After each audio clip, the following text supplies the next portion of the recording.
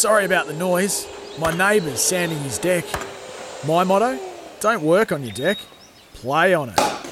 Life's good with a Trex deck. Low maintenance with a 25-year residential warranty. Trex, the world's #1 decking brand. Welcome to the Clubhouse with Mark Hayes and Julian Bayard. Yeah, g'day everyone. It is the Clubhouse. Great to have your company right across Australia. Julian Bayard is my name in the studio. No Mark Allen this week. He finds himself in sunny Bali having a well-deserved week off. But from Golf Australia, Mark Hayes joins me in the studio. Hazy, it's great to have you in here. Thanks, Julian. Second time you've been in this brand new studio. You've just dubbed it the Mark Hayes studio. I think already. It's only fitting I think that's what only it gets fair. called. Yeah. How you going? You well? Very well. I'm very envious of our man, Mr. Allen, swanning reckon. around the beaches of Bali. I reckon he's enjoying a well-deserved break. Some good courses over in Bali too. Hopefully he took the clubs over. Do you reckon he's How'd he got hit? the leave pass to be able to play golf while he's there? Probably not. No, I wouldn't have thought so. Probably not. I'm sure he'll be sunning himself. He'll come back.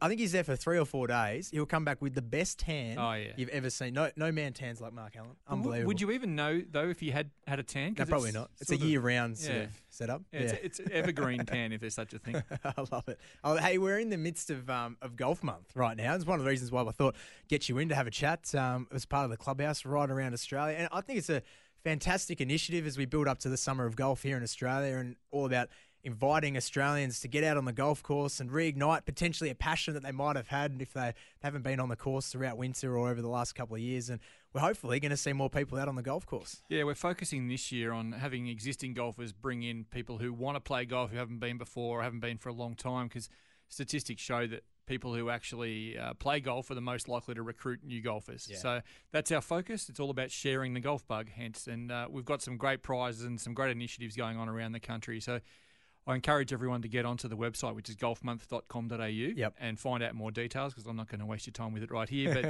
it's a fantastic website. There's so much going on. You can plug in your postcode and find out what's happening in your neck of the woods. Very good. All I will say is Barnbugle, Ocean Dunes and Cape Wickham prizes. That sort of stuff is what we're talking about. Unbelievable. So if you can write on that website in 150 words or less who you're going to share the golf bug with this October, you can win a prize. It's a trip for 2. There's 4 lots of it, so 4 prizes, each for 2 people. Trip to play 4 courses, and those 3 you mentioned, plus Lost Farm, courtesy of Air Adventure Golf Tours and Golf Australia. I mean, it's a genuinely great prize, and it's from anywhere in Australia, so no matter where you're listening to this, just get among it, and hopefully we can see you down at in northern Tasmania. Yeah, that's it. Jump online, have a look. Now, I mean, this whole golf month is so great because I'm a keen golfer. Listeners of this show will obviously know that, but I've got to say, probably the last 4 to 6 weeks when the weather's been a little bit poxy here in Melbourne, not quite up to it. I haven't been out on the course, and that's just to do with finals with footy and work and things like that. Yeah. But this time of year, the sun starts to come out. It's a little bit warmer. You've got the shorts on, maybe a polo, something like that. And it's the perfect time to get out there and have another hit and reignite it. Yeah, it really is. You're never sure what day it's going to be. Generally around September 20 in our southern states, you just get that one day and you just think, I need to get the sticks out. And away it goes. And hopefully by now, this stage of October, everyone's dusted them off and had a crack. If not, get out there, because it is. It's the perfect time of the year. It's not too hot up north. It is warming up down south, and all the beautiful colours are out around the courses around the place. So, ripping time to get out there, feel the sort of breeze across your sort of chest. I don't want to see you naked playing golf. Well, hopefully not. No one wants to see that. Let's be honest. It's not an impressive rig. Let's be honest. But yes, no, everyone out there, if you are going to have a go or have been thinking about going and having a hit, jump online, have a look at the website, put your postcode in and find out what your local course is doing. Yeah, so what it is, it's not just golf courses either. We're encouraging all facilities, and I mean mini golf, driving ranges. There's a big surge towards speed golf, foot golf, all the different variations. My local course does foot golf. It's great. Beacon Hills up there in Upper Beaconsfield, southeast of Melbourne. Excellent. Have a great foot golf course. It's good fun. Yeah, my course set it up the other day too, Lewis. And it's great to see people who don't normally get out among golf clubs and the golf fraternity getting out there and having a walk around what are generally pristine conditions. I mean, you don't do that in your everyday life. You don't get out and walk around the greenery and feel that breeze. Rustle through your hair. I'll go with hair instead of chest this time. But yeah, it's just good fun, and it's it doesn't have to be the staid, boring old game that a lot of people are scared off by, and that's the big thing we're pushing, because it can be funky. It can be 3 holes. You can play all different formats. You can play Tiger Woods could play your 89-year-old grandmother. Yep. It's all possible in golf, and that's what it's all about. That's exactly right. Now, a story this week. I want to talk to you about the Australian Open golf. Yeah. What about this? So you got an 8-year deal with Sydney. Is that right? That's right. To host the Australian Open, but 2 of those years weren't locked away to be in Sydney. That's exactly right. They're out years in the contract to escape years. So the tournament's actually been in New South Wales since 2006, but the current 8-year deal started in 2016. So we're now approaching the second of 8 tournaments in New South Wales. But I know it sounds weird, but there's actually a pretty good harmony these days between Visit Victoria and Destination New South Wales. Is there really? I know that's really hard to comprehend. That's not right. Nah, might have been a misprint maybe. But yeah, no, they've done really well in order to grow the tournament, which is what it's all about from a heap of different perspectives. The people in New South Wales are generous enough to realise that, if we can send it around the country occasionally, even though they put a lot of time and money into growing the brand, that will enhance the reputation of the tournament. And in this instance, 2020 and 2022 have both been awarded to Melbourne. No courses determined as yet, but you'd imagine they'd be on the Sandbelt. Yep. And that's going to generate more interest from more people overseas who want to come and play the famous Sandbelt courses. And it's a win-win-win for the Emirates Australian Open. Absolutely. And if we can continue to get players of the likes of Jordan Spieth to come down, of course, Jason Day's been confirmed as coming back this year to play first time for a couple of years, I think, for Jason. So it'll be good to have those two going head-to-head. And if Jordan Spieth keeps winning and just keeps coming back to, retain his title, he's going to be back down in Melbourne again, which would be great. Well, we had Gary Player win 7 of these things, and it seemed far-fetched. But the way Jordan Spieth's going, he'll have that knocked off by the time he's 30. I think he might. Well, we're talking about the Melbourne courses. You'd think that Royal Melbourne, Kingston Heath, potentially Metropolitan Victoria, those sorts of courses would be right up there, leading contention to grab this. Yeah, and there's absolutely been nothing signed, and I'm sure there'll be more clubs than that show some form of interest. I'd say those 4 you mentioned are definitely the front runners. Yep. Have got 2 opportunities to get the tournament. I would also say that perhaps a lesser known club to people outside Victoria, which is Peninsula Kingswood. Oh, yes. Marco's a big fan of that. A big fan. I've heard him talk about it. And Mike Clayton's been doing some outstanding redesign work down there, and the surfaces are unbelievable. Whether they get everything right to host an Australian Open level event by 2020 or 2022, I'm not sure, but I know the club has designs on getting one of the big events down there at some point soon. And so, look, different people will say that is on the Sandbelt. Some will say it's not on the Sandbelt. Well, yeah. Yeah, that's a debate for another day. It is. They're another course that's potentially in the running, but whether that's this time around, I'm not sure. Would you go any further down the highway at all? Oh, I'd love to go around the highway and get onto the other side of the bay and take it to my course at Curlewis, but no. Look, I think that's basically the boundary. I wouldn't go any further south, southeast for those of you not in Victoria of Peninsula. Yep. The last time it was in anywhere other than New South Wales, the tournament was actually at Moona Links. And one of the big issues, aside from the weather we had down there at that time in 2005, was just transport, getting people down there, and there wasn't great parking facilities, etc. So as much as those couple of courses down there at Moona are awesome. Yeah, fantastic courses, but probably not quite set up for tournament golf and a logistical point of view. Correct, logistics. Not the courses themselves, mint. Could sit in any course, any part in the world and host a tournament beautifully. But, the logistics are a whole different concern. And the Australian Open has grown infinitely since then, like exponentially, I should say. It's a different beast now. The footprint, we're going to the Australian again this year, which is a very expansive course, and we pretty much need that. It's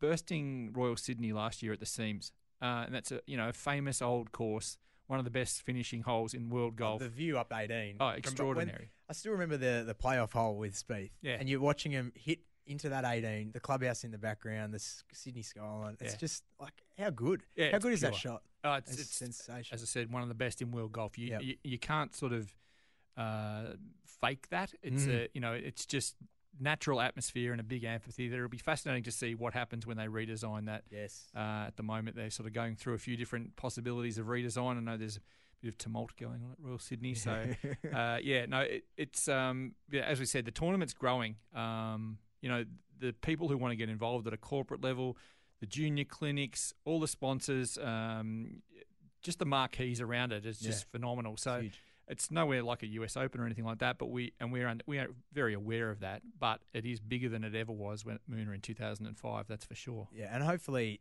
having it on these great courses and iconic courses in Australia, we'll be able to continue to attract these big names down. And if great Australian players like Jason Day, and we know Adam Scott's been such a great supporter of local events. Mark Leishman, another one.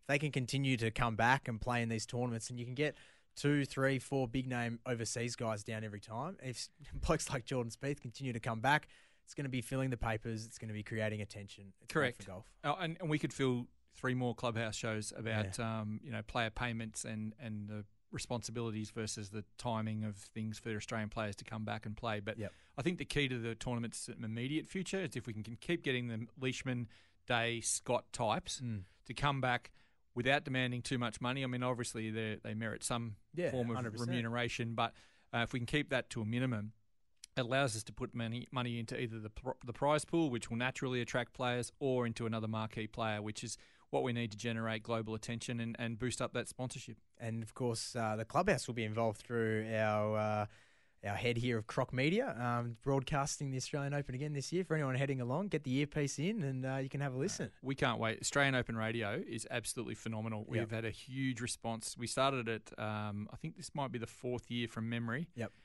It's growing. We get unbelievable feedback, Julian, from all around the world. People in Finland just saying, "Oh, I can't believe Adam Scott missed that putt," or "That's the break that he should have known." It's amazing instant feedback, or just around the wonders of the AO radio and the web and all that sort of stuff that I don't understand. Yeah, so you can tune in through the website, or if you are on course, there's little earpieces you can put in your ear, and you can listen to exactly what's going on every other hole throughout the course. You can find out what's going on, where you might want to go and watch, or if someone's running hot, you can go and find them straight away. It's brilliant. I remember, would have been 2 or 3 years ago, I was on holidays where Marco is right now in Bali, and I was listening to the closing holes on AO radio, and it was brilliant. Absolutely brilliant. Did you get in strife for doing that while you were away? No, it was fine. My missus was tanning, doing something I can't remember. It was the middle of the day. It was great. It is a brilliant radio sport because there's so many sports you can go to and sit and watch and see everything happen, unfold in front of your eyes. Tennis, footy, whatever football code you watch. Golf is just a different beast altogether. So, you can follow someone around and not have a clue that someone else is shooting a 62. You can sit in a grandstand and watch, everyone come through once, but you don't really get a gist of what's happening. So the earpiece allows you to experience everything that's going on around the Australian in this instance. And, as we say, earpiece on the course, through the app, online around the world, awesome. Brilliant. Love it. It is Looking forward to it. Brilliant. Stay tuned. We'll give you all the details of that. By the way, if you're doing a podcast this show each and every week, just search for the Clubhouse Golf Show on iTunes. It is up there each and every weekend. Got to get to a break. I want to talk to you next. I read an article of yours, a little bit of a solution to how to fix the President's Cup. I want to talk to you about that after this. Plus, Tiger Woods, he's back swinging the golf club. Did you see the vision of that during the week? I did. I'll have some interesting things to say about that. Yes. Stick around. Plenty more Clubhouse still to come. Julian Bayard, Mark Hayes filling in for Mark Allen. Don't worry, though. We'll still get a Marco's masterclass a little bit later on in the show, so stick around. You're listening to The Clubhouse with Mark Hayes and Julian Bayard. Yeah, welcome back. It is The Clubhouse right around Australia. My name's Julian Bayard. There's no Mark Allen this week. He's off sunning himself in Bali. He will be back next week. But in the studio from Golf Australia is Mark Hayes. And Hazy, some videos online this week I want to talk to you about. Tiger Woods, he's back swinging the club. Of course, we've read, there's an update, every week about how he's going. Oh, he's back putting, he's back chipping. Now he's back hitting 3/4 wedges, and now he's back. And there's now videos of him hitting we were told full wedges, but you're not happy with his swing. You don't think it's good enough? It's so far from good enough. It's ridiculous. He's a self-promoting factory at the moment more than a golfer, clearly. And clearly his back has made that the way the world is turning right now. I'm not sure why he's doing it. We've seen little lob wedges, and he's saying, I can't hit more than 30 yards at the moment. The doctor won't let me. The doctor still hasn't given him clearance, but now he's out hitting these 3/4 shots. That swing is bloody awful. It's like mine. It's terrible. There's no power. There's no fluid movement. It will improve, clearly, when he gets the all clear and can start ripping through it. But it's so far removed from the world's best golfer, maybe the world's best ever golfer. Yeah. I don't know what he's doing. He's not, whatever it is, physically and mentally right now, it's not graceful, is it? Yeah, no, it's not. What do you think of his swing? Well, the swing's not good. I completely agree with that. But there's part of me that wants to see him back to his, I'm the romantic part of me wants to see him back out there competing at the Masters, up against these new greats of the game, like Spieth, Thomas, Johnson, Day, all these guys, Fowler. I want to see him out there up against these guys back at his best. And I think it would be such a good story to see how he could come back, redesign his swing completely, come back, maybe go back to his original swing that he had that time ago. I don't think that's possible with his back, but just maybe go back towards something that might be more basic, that might make him play smarter golf, because I think mentally he's as tough as anyone out on the golf course. That would be brilliant. But yeah, part of me wants to see him back out. I think it would be so good for golf. I reckon it would be brilliant. When he first came out and started winning tournaments, obviously 20 years ago now, it's unbelievable to say that, he had a swing that was supple and lithe and was based on rhythm and flexibility. Now he's muscling the ball. Yeah. And there's two things wrong with that. A, it's not repeatable in the long term. We can see that. It's breaking his body down, his back, his knees, nothing like what they were. Plus, and this is a bigger issue in case he ever does get back to the tournament, the big hitters are hitting it 30, 40, 50 yards past where he ever hit it. Yeah, at his best. At his best. At his absolute best. Correct. I mean, that's a long time ago now in terms of the physically aging spine. Do you think that's to do as much with his swing and his style, or to do with equipment and the type of ball we're using these days? Because if you look at the statistics of the longest drivers 15, 20 years ago, Mark and I did this on a segment a few months back. If you're looking at those statistics now, everyone's sort of 20, 30 yards ahead of where they were back then anyway. That's not what the RNA and USGA tell us. Oh, isn't it? Look, there's no doubt that the world has moved forward with the technology. There's no doubt about that. And Tiger, had he been even in Phil Mickelson shape, which I can't believe I'm saying is a positive thing, would still be able to probably get it out there towards the bigger end of the field. But he's not. No. And I remember listening to him speak. I want to tell you, it was the 2011 Masters at Augusta, and he's talking about having to reach really right down into his bag of tricks to fly at 330 yards. Now, everyone from Gary Woodland's up is hitting at 330 yards. There's a new kid coming out, Cameron Champ, an amateur player, flies it effortlessly, that's a hard word to say, 360 yards. I mean, it's a different game even to when Tiger came out. Yep. In my opinion, I've been saying this for a long time, in my opinion, he may someday, I wouldn't bet on it, get back to the USPGA Tour events and maybe even contend. Yeah. His major winning days, when all those people you mentioned before are pressing hard and playing well, they're done. They're done. Yep. I agree. I think, if we can get him out just a couple of tournaments next year, maybe just 2 or 3 here and there, show some signs, build some hype.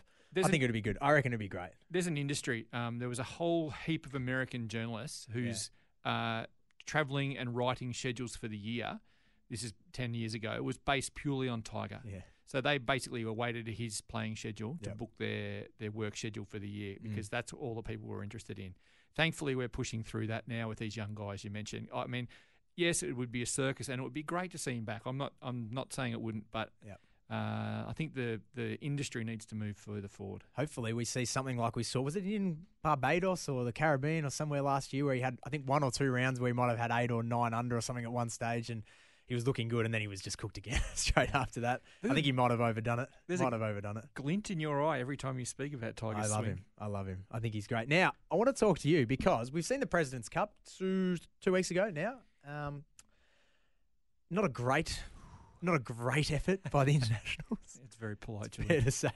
Fair to say the US dominated. One of my best mates went over and watched it. Just was on an American holiday and was there and was supporting the internationals. Said it was one of the best spectacles he's seen from a golf purist point of view. The course over there and just the backdrop with the Statue of Liberty and of course Manhattan in the background and the World Trade Center, one tower up there behind the clubhouse. It's just, he said it was sensational, and the American crowds were fairly rowdy, it's fair to say. We might talk about that a little bit later on. Yeah. But he said it was great, but the contest itself, he said there was just no passion from the internationals, and you could just tell, unfortunately, that without a country really to be barracking for, you're barracking for a conglomerate of all different nations, and whereas the Americans had genuine passion about winning the thing. Did he sense that there was no passion before the race was run and won? I think he said going into it there was a bit of made up stuff going in. You could see they were trying to get passionate, and the international players were trying to make it into something, but you could just sense that deep down there wasn't really anything going on. Well, I'm a madly passionate President's Cup advocate, and I've been a supporter of it for years. I would love nothing more than to see it succeed. So look, I need to put that on the table, and I made excuses why the international team could win. Yep. I actually thought for the first time ever, we were packing 3 or 4 guys at the bottom end of our order who had the capacity to shoot a 59. We saw Adam Hadwin do that this year. And he only has to string together 5 or 6 good holes in match play, and he might carry the day for us. Johnny Vegas ended up playing pretty well, but largely speaking, we got smoked at the bottom of the order. Adam Scott and Hideki Matsuyama played awfully, and the result, we all know, was a complete debacle. Yep. Nothing short of a debacle. That's right. And I think why you're bringing this up is because I wrote the story about the future of the President's Cup, and I don't think it's going to change for Royal Melbourne in 2019. But I think clearly there's a way forward that not only would benefit the President's Cup, but actually would improve the image of golf all around the world, in everyone's eyes, particularly women. Yep. Such a critical part of the game's future that we engage as many women as we can. We watched the Solheim Cup a couple of months ago. Europe, USA, the best in the world. Well, there's 12 of those 15 best of the world probably sitting on their bum watching the Solheim Cup because they're all Asian. They're Australian, they're Kiwis. We went through the top 20 last week. Yeah. The numbers are amazing. It's extraordinary. And they're sitting idle in supposedly the showpiece team event of women's golf. Meanwhile, the men's team is getting its butt handed to us by the Americans repeatedly. We haven't got their depth. We never will have their depth. No. It's a statement of fact. And perfectly what you said before about the lack of spirit or a flag or an anthem, whatever it is that binds us together, we just haven't got it. So how about we combine the two and solve the two issues at once? And maybe we play 8 men, 8 women. We have a separate men's foursome and 4-ball. We have a mixed foursomes and mixed 4-ball, and then we have singles on the final day. The only logistical issues are setting up the course with pins that are aggressive enough for the men and playable enough for the women. But if we set it up so that men tee up on the odd holes and women tee up on the even number holes, and we set the pins accordingly, I think it's definitely possible. I can't see why it couldn't happen. Yeah. And we are one bad loss at Royal Melbourne from this thing creaking and groaning to a halt. It's going to go. It'd be a terrible, terrible shame. Yep. And I think the biggest thing about this is it not only would keep the President's Cup going, that's neither here nor there, although the US Tour would argue because it's a huge money spinner for them. But it would actually enable golf to have not the secondary Ryder Cup. It would actually have its own event. It would be the President's Cup is the event that put women's golf on an equal footing with men's golf. I don't even know what could be better for world sport than that. All right, we're going to get to a break. Hazy, when we come back, we're going to hear from Marco. He's got a masterclass. Plenty still to come. Thank you for stopping by, though. We really appreciate that and talking about Golf Month and what's going on in the world of golf around Australia. Anytime, mate. And I hope Marco comes back, not too dark. For sure. Come on, Marco. Give us a spell. I'm sure he's listening on the podcast on the plane home. Thanks, Hazy. Appreciate your time. Stick around. Plenty more Clubhouse still to come. You're listening to The Clubhouse with Mark Allen and Julian Bayard. Yeah, welcome back. It is The Clubhouse right across Australia. Julian Bayard and Mark Allen with you talking all things golf. Mark Allen, as you would have heard already, is overseas right now. He's sunning himself in Bali. He'll be back next week. Thanks for Mark Hayes for stopping by a little bit earlier on in the show as well and talking all things golf from Golf Australia's point of view. But thought we might just take a listen back because one of the most popular segments Marco's done over the course of the season was his top 5 meltdowns in the history of golf. It came on the back of Jason Day's shocking finish in a tournament earlier on in the season. And Marco, as he will explain right here, highlighted what he thought were the worst 5 meltdowns in the history of golf. Marco, we were watching the golf and PGA Championship, and what I like to think is that it makes us all feel better about our own games when this Jason sort of stuff Day happens. did the stupidest thing I've ever seen on a golf course. Yes. Virtually the stupidest thing I've ever seen. You know, when you're trying to hit a hook like that, you need a follow through. So he didn't have a follow through. Let's explain from the start what had happened, Marco. Well, so Jason Day was playing had a horrible back nine. He'd had a double bogey and a bogey, and then he'd had 3 straight birdies to get himself back into contention. Yeah, that's right. He was playing okay. He's playing with a bloke who he thought if he made birdie was going to be 3 shots back going the last day. What's he, Kisner? Yeah. He's playing with Kisner. Thought if he made a birdie then... But it's on Saturday in the 18th hole and you've just made the 3 birdies to get back in. So... I kind of get it if it's Sunday and you need to make a birdie and you just don't care about finishing second and you hit a miracle shot. I get that. No worries. But it wasn't. It was the third round. It wasn't Sunday. It was the third round.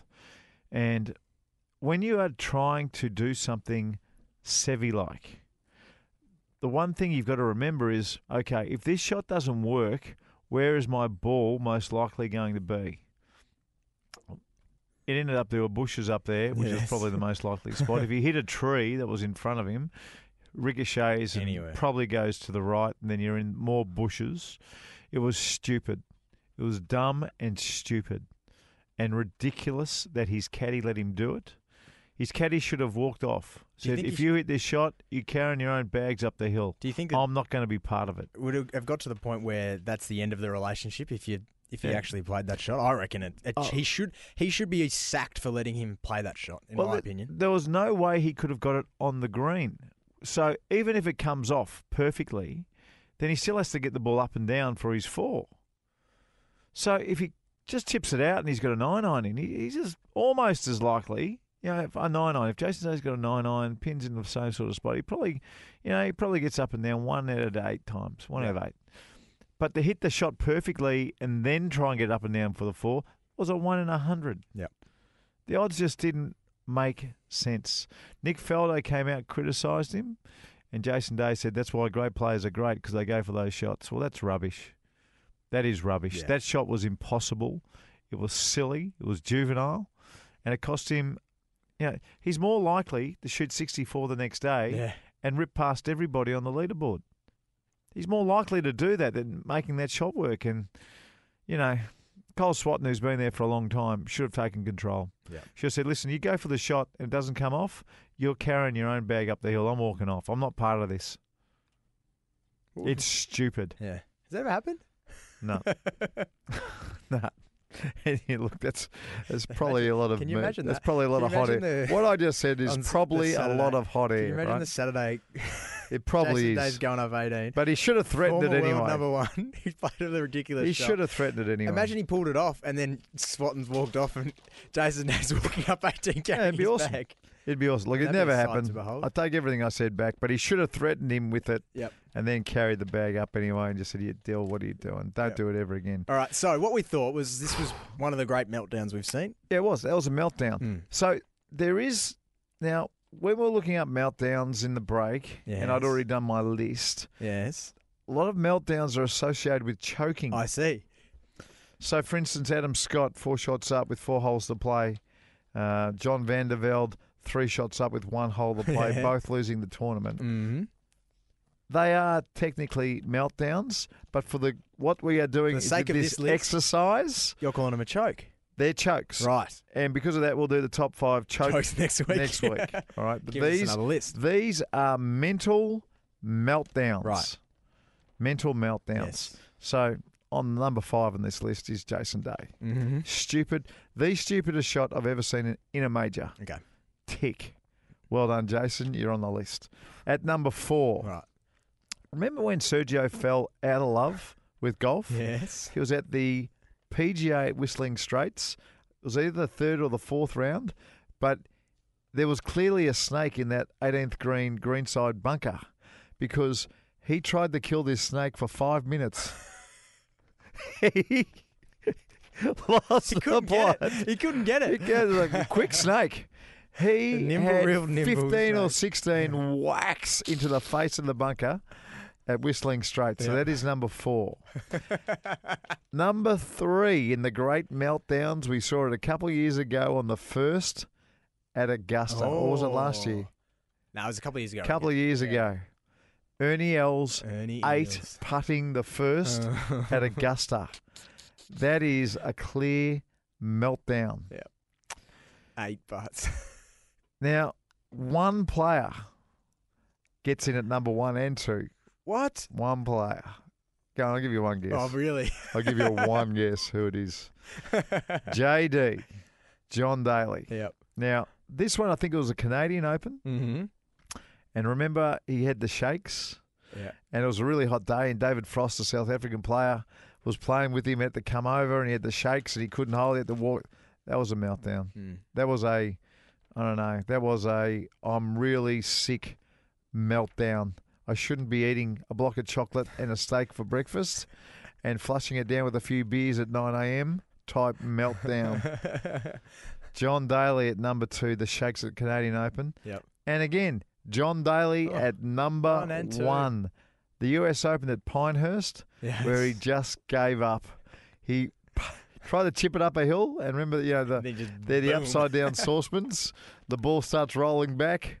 It's going to roll back 40 feet. He couldn't care less. He walks up and just whacks the ball while it's in motion. John Daly, the meltdown king. There was another meltdown. He played in it must have been the Australian PGA at Coolum. This is before the dinosaurs were put on the Coolum layout. The dinosaurs that breathed smoke and roared as you walked past them. What was it, Clive Palmer? Yep. Remember, a long time ago, he threw a putter on the last hole, got to the last and threw his putter into the water there on the last of Coolum. Someone jumped in and got it. Yes. I think the putter is still up in the spike bar at the Coolum Spike Bar. There is a spike bar there anymore. I think they paid for it to get it back. So there was another meltdown. Another John Daly meltdown was at the Lakes one year when he emptied his bag of balls, hitting just one ball after another into the lake. Straight into the water. I remember that. And he just went, I've run out of balls. I'm off. Another one. And then remember he attacked a photographer, or his girlfriend attacked a photographer when they were walking back to the clubhouse. Oh, JD. Photographer. Here's John Daly. He's got no more golf balls left in his golf bag. He's just hit them all. I think it's in about the 14th hole at the Lakes. Yeah. So he walks off because he's got no more golf balls left. His girlfriend's following him. Photographer comes up and starts taking photos of John Daly, and his girlfriend attacked the photographer. Bang. Fantastic stuff. So there might have to be a top 10 JD moments list. That could be. Well, he would have. If we had a top 10 list for meltdowns, he would have featured 5 or 6 times. Yeah. What a man. What a lunatic. Oh, I love him. What a lunatic. I love him. Anyway. Very good. Hey, good list, Marco. No worries. Plenty of fun there from Mark Allen. We got to get to a break. Stick around. Marco's Masterclass is next. This is the Clubhouse. You're listening to The Clubhouse with Mark Allen and Julian Bayard. Yes, it is Marco's Masterclass. That time of the show where you get a free golf lesson from Mark Allen. We do it all for Club Mandalay Golf Course. Play golf at Club Mandalay. It's great golf in Melbourne's north. Visit clubmandalay.com.au. Play golf. Play Club Mandalay. And earlier on this year, Marco gave one of the best tips I think I've ever heard. How to swing like Ernie Els. Take it away, Marco. Ernie Els, 2-time US Open champ, 2-time British Open champ as well. One time he beat Adam Scott when Adam Scott was 4 shots up with 4 holes to play. That's right. And it was kind of given the claret jug. And another time, he was in a playoff with 3 others, one Frenchman and 2 Aussies, Steve Elkington and Stuart Appleby. So there's been Australian involvement in both his Open triumphs. Yep. So on the back of Ernie Els. He also 5-putted the first hole at Augusta. Yeah, that's true. On the back of Ernie Els, who's not the worst bloke I've ever met in golf. In fact, he's probably one of the best. Yep. Likeable. In fact, without question, he's the most likeable South African person in the world. Mm-hmm. I don't think there's anyone else as likeable from South Africa as Ernie Els. Yeah. Trying to think of a sportsman? No, he's number one, mate. Yep, he's number one. On the back of Ernie Els, and when you watch Ernie Els play golf, one, he looks like a centre-half forward. Like, he's massive. Yeah. He's a big man. When he first came out, he was 6'3". Now he's 6'5". He kept on growing. But he had the most rhythmical, beautiful golf swing that I reckon we've all seen. Him and probably Fred Couples and not many others it was just glorious to watch the way he played. And he had a really simple way of keeping his rhythm. Early in his career, when he was a kid, it was just 1. He used to count on the practice range out loud. 1, to get the club started. 2, when he got to the top. And 3, when he hit the ball. And you say it out loud. And if you can't say it, you're swinging too hard. Mm-hmm. But then you know what happened? David Ledbetter, who coincidentally is the PGA of America Teacher of the Year this year, he changed the 1, 2, 3 to Ernie Els. So it's like 2 syllables. So he got rid of Ernie Els. So it's 1, 2, 3. And there is nothing funnier than actually standing close to Ernie and hearing him actually say, I don't believe Ernie else. He doesn't say it. When he's warming up. There's no way. Nothing funnier in golf. You're making that up. You He have only- to be making that up. He goes back to 1, 2, 3s. He goes back to 1, 2, 3s. But if you are having trouble with your rhythm, or if you're having trouble with your arms falling behind your body, which a lot of people do, if you're having trouble trying to get a little pause at the top, a little baby pause at the top, The Matsuyamas. the 1, 2, 3 or the Ernie Els works a treat. If It works a treat. If I go to the practice range on Tuesday, Marco, Mm. and there are people yelling out Ernie Els No. all day, What would be disturbing is if you go down there and it's Julian Bayard. That would be disturbing, Jules. the 5 syllables is making my swing really slow. Oh, look, it's a good one. The next, try it if you're playing this morning Yes. and you're going to hit a few balls to warm up, either in the net or if you're lucky enough to have a nice big driving range and a bucket of balls. Just try it on the wedges. Yeah. Just say it really quietly so no one else can hear. Otherwise, they'll think you're an idiot. Yes. Ernie Els. Yep. Ernie Els. It works a treat. Yep. You'll find you'll go back slow. You'll find you'll pause at the top, Mhm. and there won't be a mad rush at the ball on the way down. I find the watching golfers, Marco, no better people in golf have a better rhythm than the women.